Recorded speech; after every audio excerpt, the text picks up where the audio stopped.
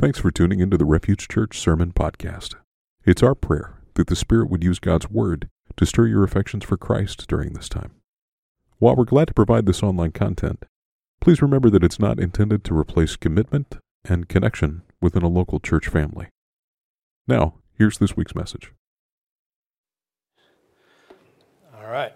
Thank you, guys. Thanks, Eric and Darden and band and crew. And it's a good day. I don't know. I'm kind of wondering. I know Jeremy Jacobs is a tech genius, so I don't know if I have a Bernie meme up around me. Do I have a Bernie meme? Should I take a selfie? Okay. So that'll be a little something for everybody at home watching, as we do not have a live Bernie here. And none of you are to act like that. Nobody. I don't want to see anybody sitting back, frustrated as all get out to be here. All right. With that said, I'm going to start with a story, and I'm not sure exactly where or how to start the context for this story. I had a friend in college who was pretty gifted. He was a gifted musician. He had a band and all that good stuff. Who doesn't want a band in college? But he was one of those.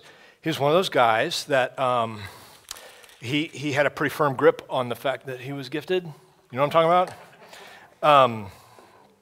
He did not blame you at all for enjoying his music, and he's much better. He's much better now. And I pray there's not a chance in the world that he's watching this. But when I was a youth minister, a few years removed from college and right after seminary, and we had these youth weekends every once in a while where we'd have the whole group in, and I thought it'd be cool to bring his band in. He was still making a go of it after college. Bring his band in to do the worship part, like to have a worship service for our little youth group. And 50 to 75 kids there. It was fun, and so he comes in, and the first song he does, I think it was "Here I Am to Worship." If you guys remember that song. It was big and loud and everything. And dude, I'm telling you, 50 to 75, a handful of adults in there, and you'd have thought it was like on stage at Busch Stadium. It was amazing. Like there was no difference to my friend. And he finishes the first song, I think it was "Here I Am to Worship." And kids are clapping. And he goes, "Thank you very much."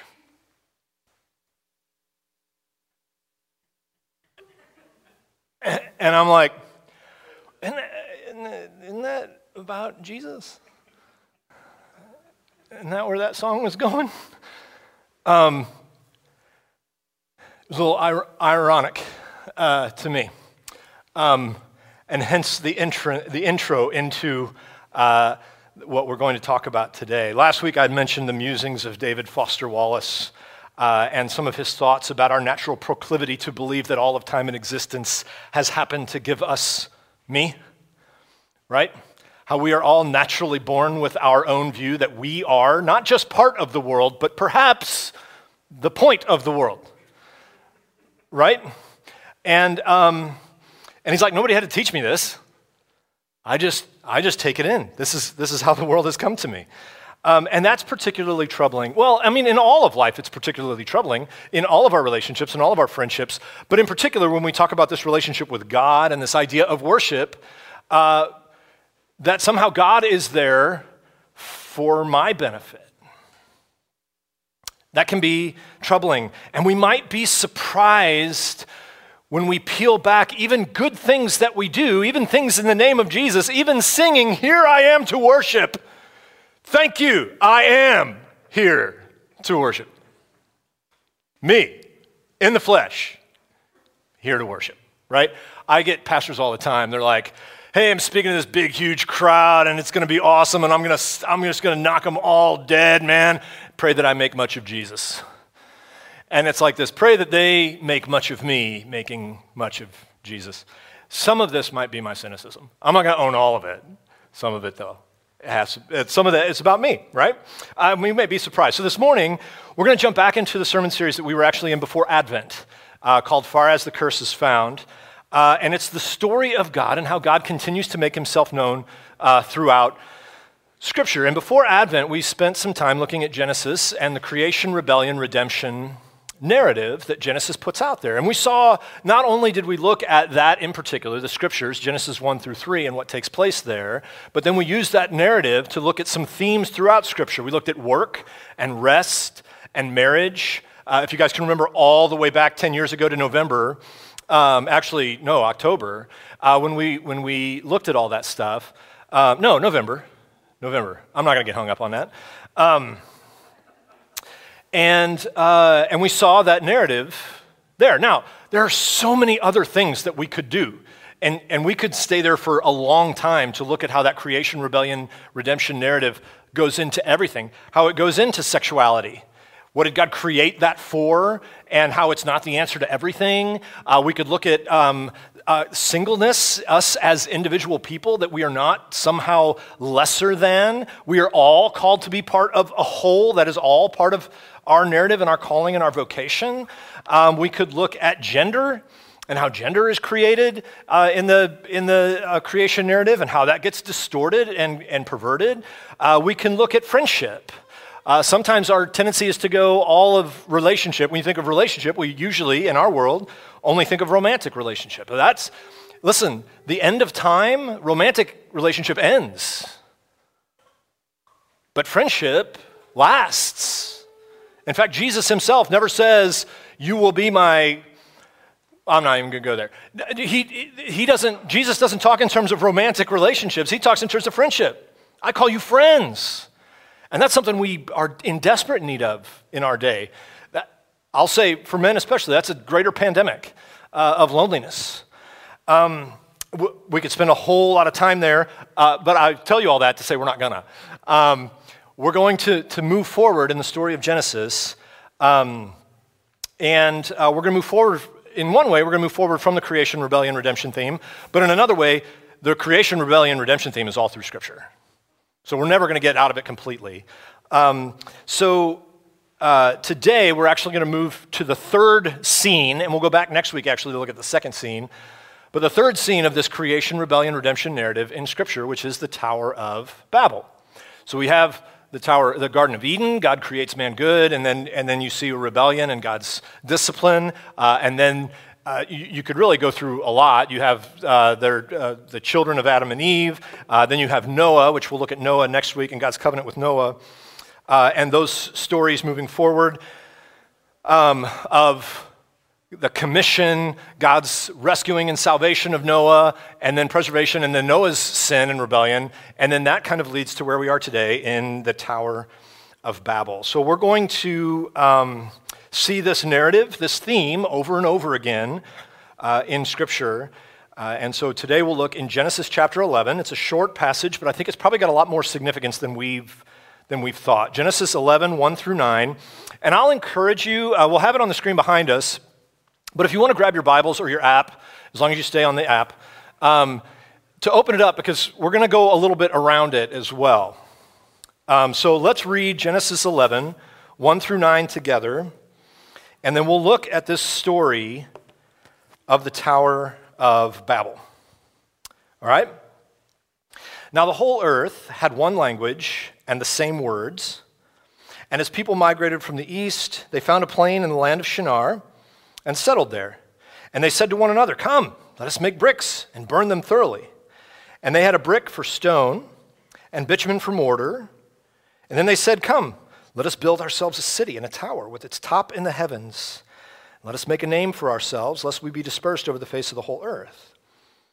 Verse 5, and the Lord came down to see what they were doing.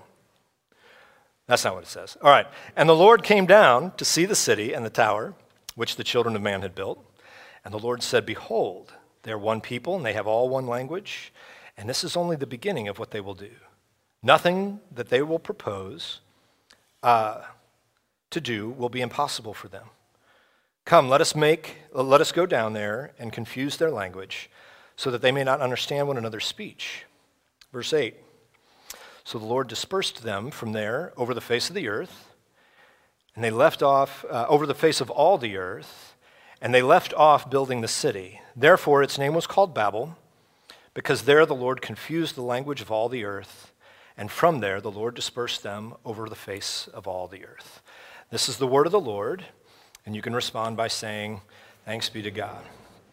Okay, so 3 parts to this sermon. We're going to look at how we got here. We're going to look at the mission of Babel, and then we're going to look at the mission of God's people. Okay? So first, let's back up and say, how did we get here? What happened for us to get here? And again, we're going to look at Noah next week. But right after the flood, Genesis chapter 10 is going to give the descendants of Noah, his 3 sons, and then their sons, and then their sons' sons. And what you're going to see, this is not an accounting of all the people of the earth, but what this is, what God shows in Genesis 10, which you may read and be like, oh my gosh, this is so boring. That's how I read the generational accounts most of the time. But in this one, God is giving us all of the nations that we're going to see at work in the rest of the Hebrew Scriptures. So when you're reading through the Hebrew Scriptures, you're like, okay, you got the Egyptians, you got the Cushites, you got the Girgashites, you got the Amorites, you got the Hittites. All those lands, they all come right here in Genesis chapter 10. They are all descendants of Noah's sons. There are nations, and then within those nations there are tribes, and that is, and you can actually see how they're all scattered out. Now, I will say, before I get into this too much, the Bible Project did an incredible podcast on this where they go way more into depth on all of this stuff, and it's fascinating. So I think it's called What's So Bad About Babel. So if you want to Google that and look it up, you'll get a whole lot more information than I'm giving you right here. And so he finishes Genesis chapter 10 with basically this is how all of this region of the world came to be from the sons of Noah. And then in chapter 11, they kind of go back. Sometimes the Bible does that. It'll give you the full out, this is how we get here to today. But now we're going to go back to this section right here and tell you what happened in this section. So before they get there and spread out into all of their nations, there's this little part in chapter 10, verses 8 and 9, where you get a little bit of narrative. The son, Cush, you may know from the Cushites, okay? He is the son of Ham. Ham is the son of Noah. Cush has several sons. It's kind of a weird account. Cush has several sons, but then it says, but he also fathered Nimrod, or what we would call today, Nimrod. Okay, now, how many of you, when you think of Nimrod, you think of that as a compliment? If somebody calls you a Nimrod. Okay, it's not a compliment. Neville, talk to your boys. All right. Nimrod in our day is usually, quit being a Nimrod. In this day, Nimrod was actually a compliment because Nimrod was kind of a beast of a man. He was the first of the mighty men, the Gibborim. Now, you'll see the Gibborim again in David. He is surrounded by mighty men. There's a little bit of a backstory there where the Gibborim might be descendants of the Nephilim. Have you ever heard of the Nephilim? That's this weird thing in Genesis chapter 6. I'm just trying to entice you to go, oh man, what is this? And you'll email me, what is this? And I will go, I don't know. The Nephilim are the sons of the gods, and they're kind of weird. Nobody knows exactly what they are. There's lots of different guesses. But then from the Nephilim, somehow, there will become these Gibborim, which are like these giant, huge, masculine men. And so Nimrod was the first of these on the earth, and he was a hunter. And you would even say, if you went and slaughtered a beast or wrestled a bear or something like that, you'd be like, man, he's like a Nimrod. That's not how we use it today. Today he's like a Nimrod. He's actually wrestling a bear.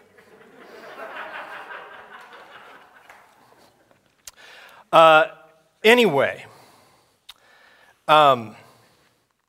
Nimrod is going to settle, he is going to be the founder of all these different cities. People are going to follow him. He is a phenomenal leader.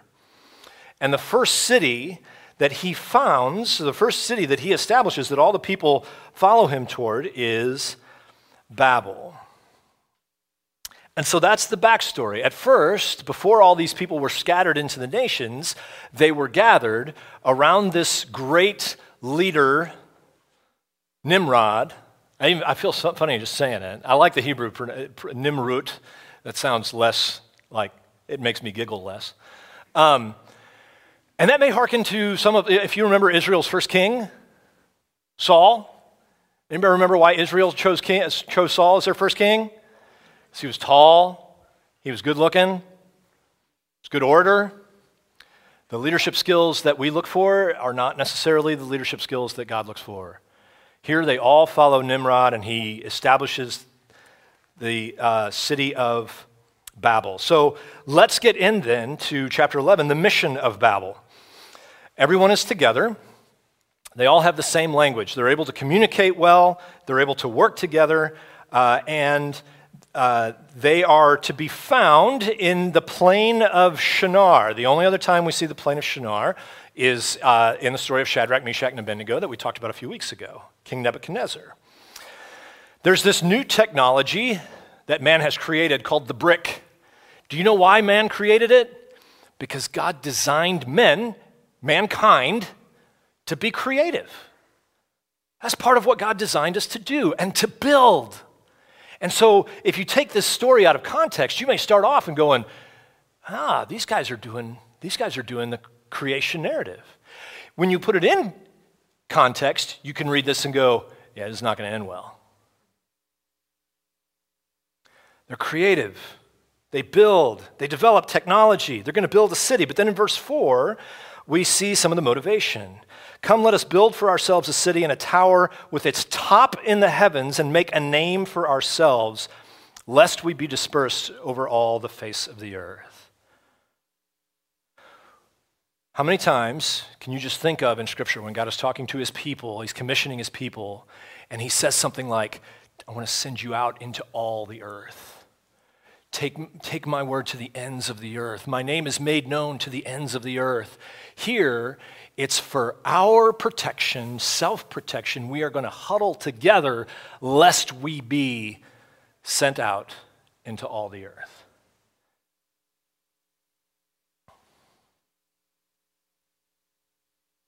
There's some aspects of creation order in this from chapters 1 and 2.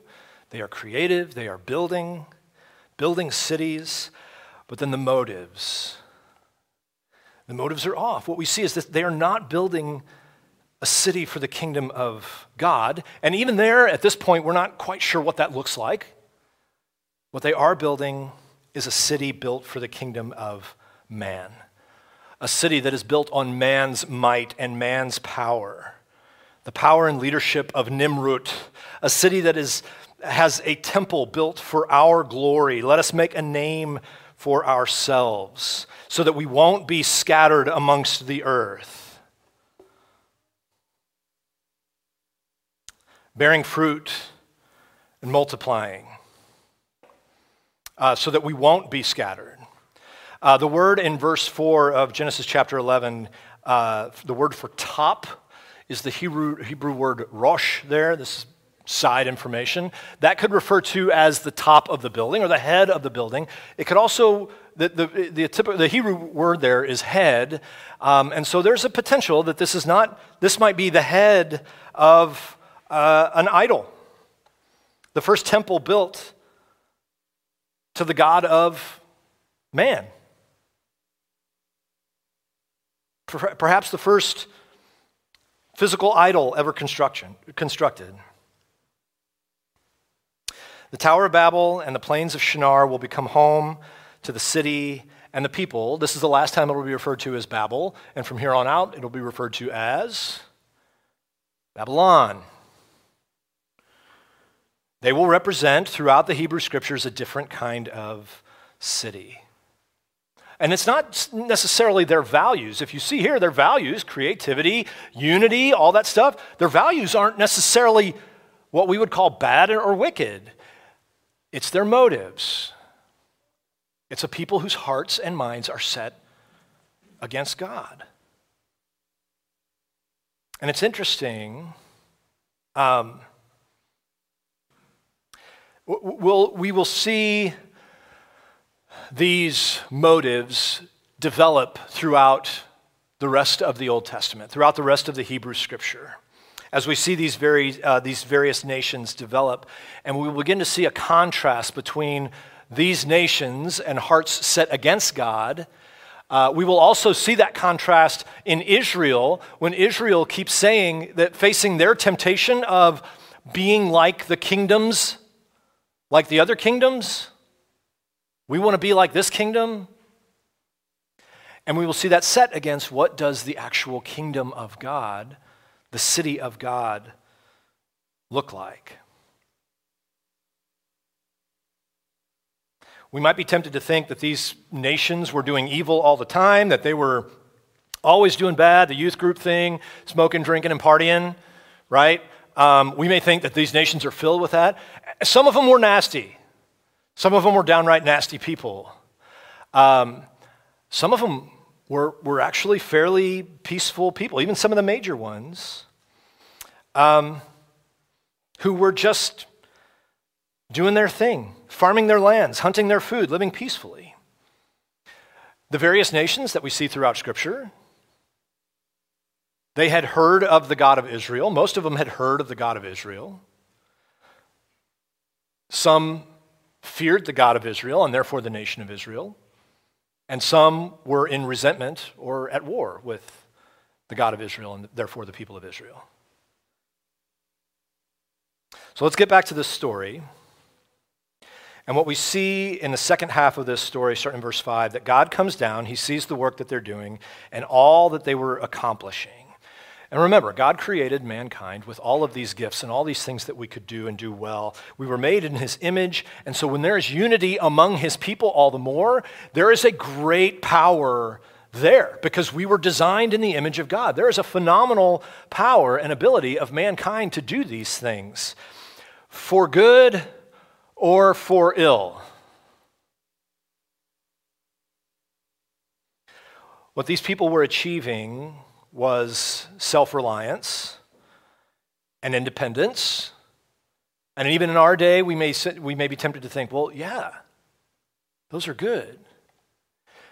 But that's not what we were designed for. We weren't designed to live in independence from God. We were designed to live in dependence on him. And so God confuses the language. He scatters them so that they cannot accomplish their independence from God, that they could not achieve to make a name for themselves. We were made to trust God, and we were made to bear his image in our trust and faith throughout all the earth, not just huddled in self-protection in one place. So God does not let them stay huddled together. He makes them scatter. We will accomplish the will of God one way or another. And so from there, you have all these various nations and cities of man that will be founded all over the world. But God's plan is not thwarted. From this group, he actually gives all of the descendants in chapter 10, then he gives this brief narrative in chapter 11, and then after that, he goes down and he gives us the descendants of Shem, the Shemite people, or we may know it as the Semitic people, Shemitic, and they will produce Abraham. We're going to chase that down another day. We're not going to do all of Abraham right now. But God will form a people, and from Abraham, he will give him the first great commission, I will bless you, and you will be a blessing. And the nations that bless you, that fear the God of Israel, I will bless. And the nations that curse you, that war against the God of Israel, I will curse. Your dependence, your name, your fame, your glory will not be for you, it will be for me. If you've ever read the Old Testament, you know that at times that goes well and at times it just doesn't. And so God would form this people. He would establish them among the nations. They beg for a king. God says, it's not good that you have a king. Trust me, it's not going to go well. They're like, give us a king. And he's like, okay. Gives them a king, and sure enough, it doesn't go well. It goes okay for like a minute, and then it doesn't go well. God would establish them. He would even put boundaries, and he would put them as a nation, establish them as a nation. right smack dab in the middle of the known world at that time. Everybody had to travel through that place. Jerusalem is right in the heart of all known civilization, and God establishes them right there and says, even there, you are to be a blessing to all the nations around you. Live and trust me. Let me establish your boundaries. God is not just the God of Israel. God is the God of all people. And we see this over and over again. All the peoples of the earth. He's not bound by a national or by a boundary. In Exodus, we see that God is far more powerful than the gods of Egypt. Even the bright and morning star, the Pharaoh himself. In the book of Jonah, we see that God can pronounce forgiveness over another nation, over Nineveh, those were Assyrians. And you want to talk about the bad guys? Assyrians were among the worst. And yet, God brings them to repentance and pronounces forgiveness. God establishes his people to be a beacon to all the peoples of the earth. The struggle is that God's people are often tempted, instead of trusting God, they are tempted to build the kingdom of man and be like all the other nations.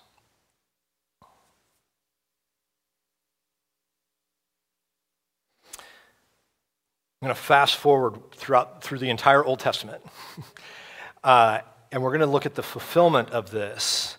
In other words, what is the mission of the people of God? We're going to look at the fulfillment of that when Jesus establishes his church. This is what we, as followers of Jesus, believe is the fulfillment. It's not absent, it is the fulfillment of God's establishing his people on the earth. That God's not bound, that the church is to be the people of God, bearing his image in and through all the earth. The book of Acts is a historical book that tells us the foundation of the church established in the name of Jesus. In Acts chapter 1, verse 8, very well-known verse, we're told that we are going to be his witnesses. In other words, we are going to bear witness, bear the image of the evidence of the resurrection of Jesus, the fulfillment of this story told through the Old Testament, that we are going to bear the image of, or bear the witness of this story in Jerusalem, in Judea and Samaria, and even, where, class? To the ends of the earth. To all the earth. Right? And so our question might be, well, how's that going to happen, Jesus? Because we all don't speak the same language. A very cool thing happens in Acts chapter 2. All the disciples had come together. They were all in one place. They huddled, and if you remember the story, tongues of fire came and settled over their heads. Don't ask me to break that down because I have no idea. The Holy Spirit comes down upon them, says you will have power and authority. And then Acts chapter 2, verses 5 through 8, there's a festival happening in Jerusalem. And Acts chapter 2, 5 through 8 says this, now there were dwelling in Jerusalem Jews, devout men from every nation under heaven. Okay, you guys see what's going on here? And at this sound, the multitude came together, and they were bewildered because each one was hearing the disciples speak in his own language. They were amazed and astonished, saying, are all these who are not speaking, are they all not Galileans? How is it that we hear, each one of us, in our own native language? The church, the people of God redeemed by the blood of Jesus, this is the beginning of the undoing of the curse of Babel. It is the undoing of the Tower of Babel. It is the war against the city of the kingdom of man to establish the kingdom of God. God scatters and confuses at the Tower of Babel, and in the resurrection of Jesus made known by his people, God gathers again and makes clear for us to be then scattered amongst the earth, bearing witness to the kingdom of God. By the end of chapter 2, all of these people who are being made new from different backgrounds and different stories and different nations, they are starting to gather together, not for the purpose of self-protection, but they are gathered together, they share meals together, they study the apostles' teaching together, they give to each other so that none may have need, they give to the city, they have favor with everyone around them, and the Lord adds day by day those who are being saved.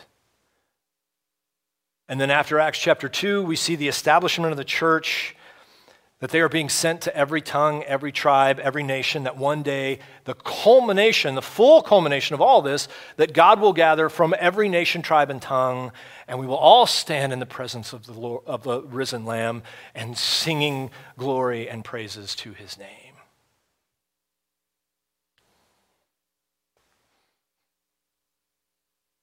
Here again, one of the issues that the people of God struggled with over and over again in the Hebrew Scriptures was the temptation to be just like the other nations, just like the kingdoms of man, the motive for self-protection, the motive to elevate the high and the mighty and the physically and mentally powerful over the care for the weak and the poor and the outsider, motives to achieve security by military might and by big walls and not to trust God, motives to fight evil with evil for the glory of our own name. 15 years ago, it may have even been 16 years ago, which feels like a really long time. Gosh, it had to be 16 years ago. I was invited to go to this church planting thing, which I was kind of on the board. I had been in ministry for a little while. I had gotten out of it, but I was invited to go to this thing. They were going to talk about church planting. There were three pastors that had planted churches, and they were going to talk about it. So I was like, all right, cool. There's 30 or 40 people there. The first guy gets up to talk, and this is a strategy that he planted the church with. He said, when we started the church, this is the question we asked every time. How are we going to be doing these processes when we get to 1,000 people?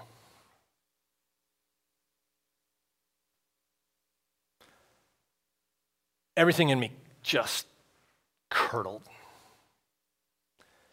It was like singing a worship song and, thank you very much. It was a business strategy. And listen, there are some redemptive elements. For crying out loud, we need some better here. I don't question that. But that's a business strategy. That's growing your organization. The second guy got up to speak. He was a friend of mine. He's still a very good friend of mine. I appreciate him greatly. The second guy that got up to speak, he said this. They had been planted for 7 years. And he said the first 3.5 years, we were desperate. We didn't know if people were going to show up. We were raising money. We didn't have to, people weren't giving or anything like that. We were desperate. And so we operated from a position of desperation the first 3.5 years. And then people started coming. And we figured they would come back the next week. Like they had been there enough times that we could gain some confidence in that. And we got a building and we got a budget and we got all this type of stuff. And he said, then the last 3.5 years, we've not been nearly as desperate. He said, here's what I've learned in the last 3.5 years. You can accomplish a whole lot without God.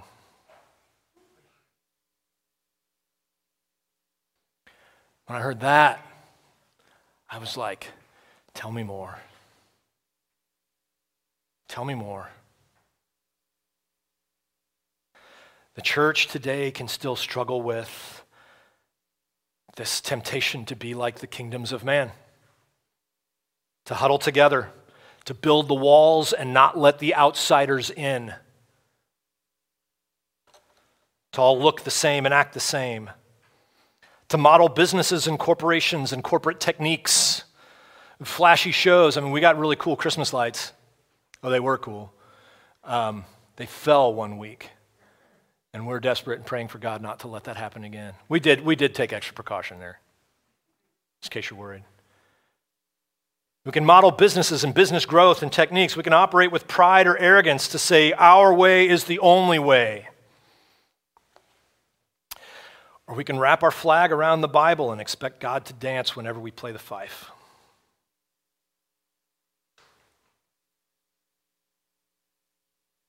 I want to finish with a brief warning. Brief. But then I want to give some stories that I hope and pray will absolutely unleash you with an utmost confidence being part of the kingdom of God and unleash you on the world. Okay? I'm going to take a little bit of time to flesh this out, so bear with me. Here's the warning. I've shared this before. There is a difference between being a missionary and being a colonizer. There's a difference between being a missionary and being a colonizer. The kingdom of God versus the kingdom of man. Colonizing seeks to grow an earthly entity, and the methods, and I'm not saying this is how nations operate, but the method is assimilate or else. Become like me. A missionary is sent to seek the welfare of the city in the name of Jesus, and the mission is not become like me. The mission is may we become like Jesus and bear that image. As the church, we are called to be missionaries, not colonizers. I've shared before the story of a guy named Nathan Price. I don't know if you guys are familiar with him. There's a book written about him. It's not flattering. Nathan Price was a missionary to the Congo. He was former military, and he determined to go to the Congo and see more people baptized and saved than he saw die in the war. He did not ask his wife and kids if they wanted to go with him. He mandated that they go with him, and one of his children would end up dying there. The stories about him are endless. He did not bother to learn the culture. He did not bother to love them well. He simply went in with his agenda. He would baptize natives in rivers that were infested with crocodiles, putting everybody's life in danger. At the end of all of his sermons, this is where you may have heard of him, at the end of all of his sermons, he would proclaim, "Tata Jesus is Bangala." He did not learn to pronounce that right, so instead of saying Jesus is beloved or Jesus is Lord, he would repeat at the end of all of his sermons, Jesus is poisonwood. The poisonwood tree being a tree that the natives knew to stay away from. This is told of in the story of the Poisonwood Bible, and it painted a picture of missionaries as these racist, ignorant colonizers, generally causing more harm than good. And that's certainly not untrue in some sense, in some cases. However, let me ask you this. Have you ever heard of a man named Robert Woodbury? I'm willing to bet none of you have. And if you think you have, I'm betting you haven't. He has done some incredible research. He's a sociologist, and he's told some incredible stories. Another name that some of you might be familiar with, we'll come back to him. You might be familiar with a man named John Mackenzie, but probably not. You get a bonus points. Points don't matter. Or nobody heard of John Mackenzie. All right, here's the story of John Mackenzie. He was a missionary to Botswana. And when white settlers in South Africa threatened to take over the natives' land, Mackenzie helped his friend and political ally, Kahama III, travel to Britain. And there, Mackenzie and his colleagues held petition drives. They translated for Kahama and two other chiefs at political rallies. They even arranged meeting with Queen Victoria. Ultimately, their efforts convinced Britain to enact a land protection agreement. Without it, the nation of Botswana would likely not exist today. John Mackenzie was a forgotten missionary.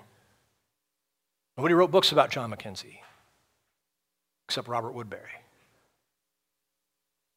Robert Woodbury uncovered for us quite possibly the greatest contemporary apologetic for the existence and the power of the gospel in our day. He researched and wrote stories about Protestant missionaries in the 19th century. And in his research, these missionaries, a particular type of missionary, the health of a country today was determined almost solely by the presence of these missionaries. And neighboring countries who remain in third world status did not have these particular missionaries. That it was mainly and perhaps only their presence that made one of the most significant impacts in ensuring the health of many nations where missionaries were sent. But here's the deal. It was only the countries that allowed in conversional Protestant missionaries. Missionaries going in the name of Jesus. Christian Protestant missionaries who preached and practiced Jesus, who were not funded by the state, who were not sent there as colonizers. Are you with me? I know we don't see this, but this is astounding. This is astounding. Colonists in both, this is from an article in Christianity Today, which I will gladly forward. Colonists in both French and Belgian Congo had forced villagers to extract rubber from the jungle. As punishment for not complying, they burned down villages, castrated men, cut off children's limbs. In the French Congo, the atrocities passed without comment or protest, aside from one report in a Marxist newspaper in France. But in the Belgian Congo, the abuses aroused the largest international protest movement since the abolition of slavery. Why the difference? Why the difference? Working on a hunch, Woodbury charted mission stations all across the Congo. Protestant missionaries, it turned out, were allowed in the Belgian Congo. And among those missionaries were two British Baptists named John and Alice Harris, who took photographs of the atrocities, including the now famous picture of a father gazing at his daughter's remains. It's one of the first uses of color photography, of photography. And then they smuggled these photographs out of the country. With evidence in hand, they traveled throughout the United States and Britain to stir up public pressure, and along with other missionaries, helped raise an outcry against the abuses. What Woodbury found was astounding. These missionaries, they wouldn't go in with a social agenda. They would go in with the love of Jesus. And they were compelled by Jesus to go and love these people. And when they would enter these countries, they would see different types of oppression and different types of abuse. They would see poverty. They would reach out to the poor. They would help them learn to read. They used the printing press to get books into people's hands. They would advocate for the rights and protection of women who were either simply being not educated or outright abused. Natives in all of these countries were often skeptical of any missionary that came in. Do you know why? Because so many of them were colonizing. They were there on behalf of the state, and quite honestly, they would function just like Babylon. But these missionaries were different. They would go in, they would learn the culture, they would love the people, they would teach, they would educate, they would advocate. In China, missionaries worked to end the opium trade. In India, they fought to curtail abuses by landlords. In the West Indies and other colonies, they played key roles in building the abolition movement. Back home, their allies passed legislation that returned land to the native Xhosa people of South Africa and also protected tribes in New Zealand and Australia from being wiped out by settlers. There is literally a one-to-one correlation of nations that had people compelled by Jesus to go to them, and now the equal treatment of people. Better rights for women and children, better health care, better education, more economically flourishing, less political upheaval, and all of them fundamentally democratic with greater human freedom, all because these Protestant missionaries who simply went in the name of Jesus, the kingdom of God, and not the kingdom of man.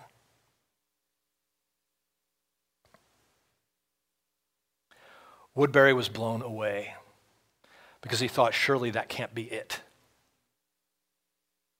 Surely that can't be the only reason. He criticized his work more than anyone. He went from every possible angle. He put it in front of everybody you could possibly think of. One woman who is a sociologist professor in Texas somewhere, she's like, I'm not religious, but this is making me think again.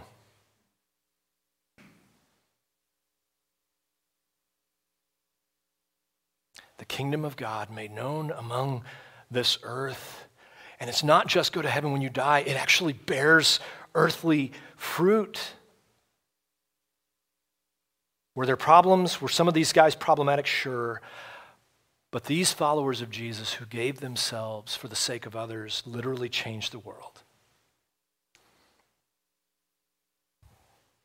Friends, church, We are first and foremost, before anything else, citizens of a heavenly kingdom, and we are missionaries to America. We are missionaries to our neighborhoods, to our schools, to our cities. We are citizens of a kingdom of God before we are citizens of any nation, any land, any political party, any tax bracket. And our mission is not to colonize America in the name of Jesus.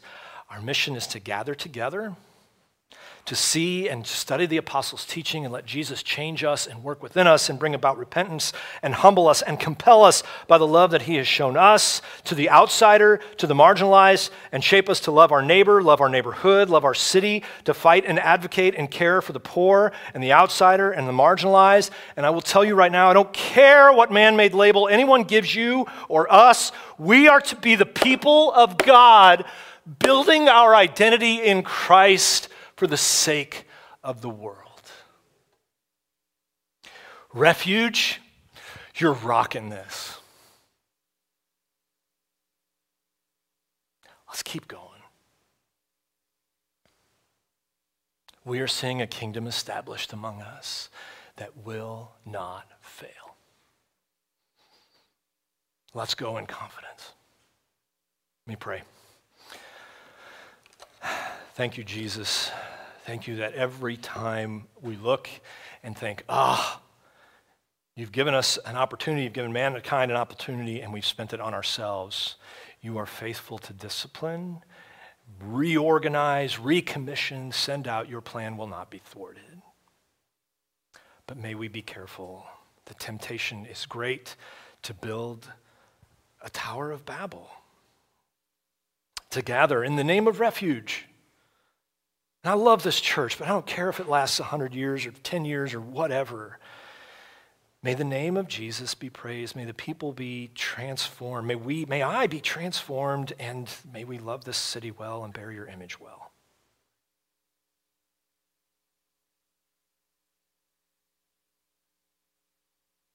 We have excuses. We have ways around that. We have definitions. We have technicalities. We have yeah buts. We have whatabouts. All that stuff. I pray that we would ditch it.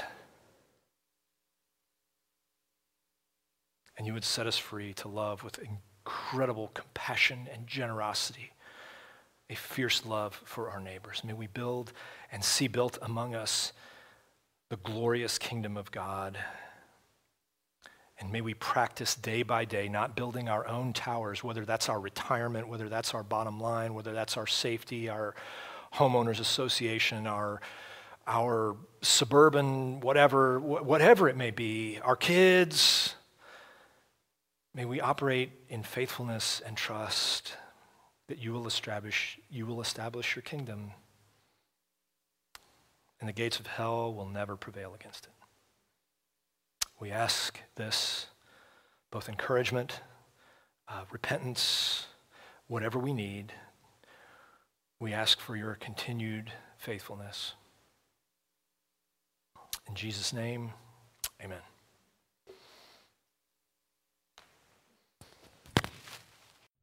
Building our identity in Christ for the sake of the world. That's the mission of Refuge Church.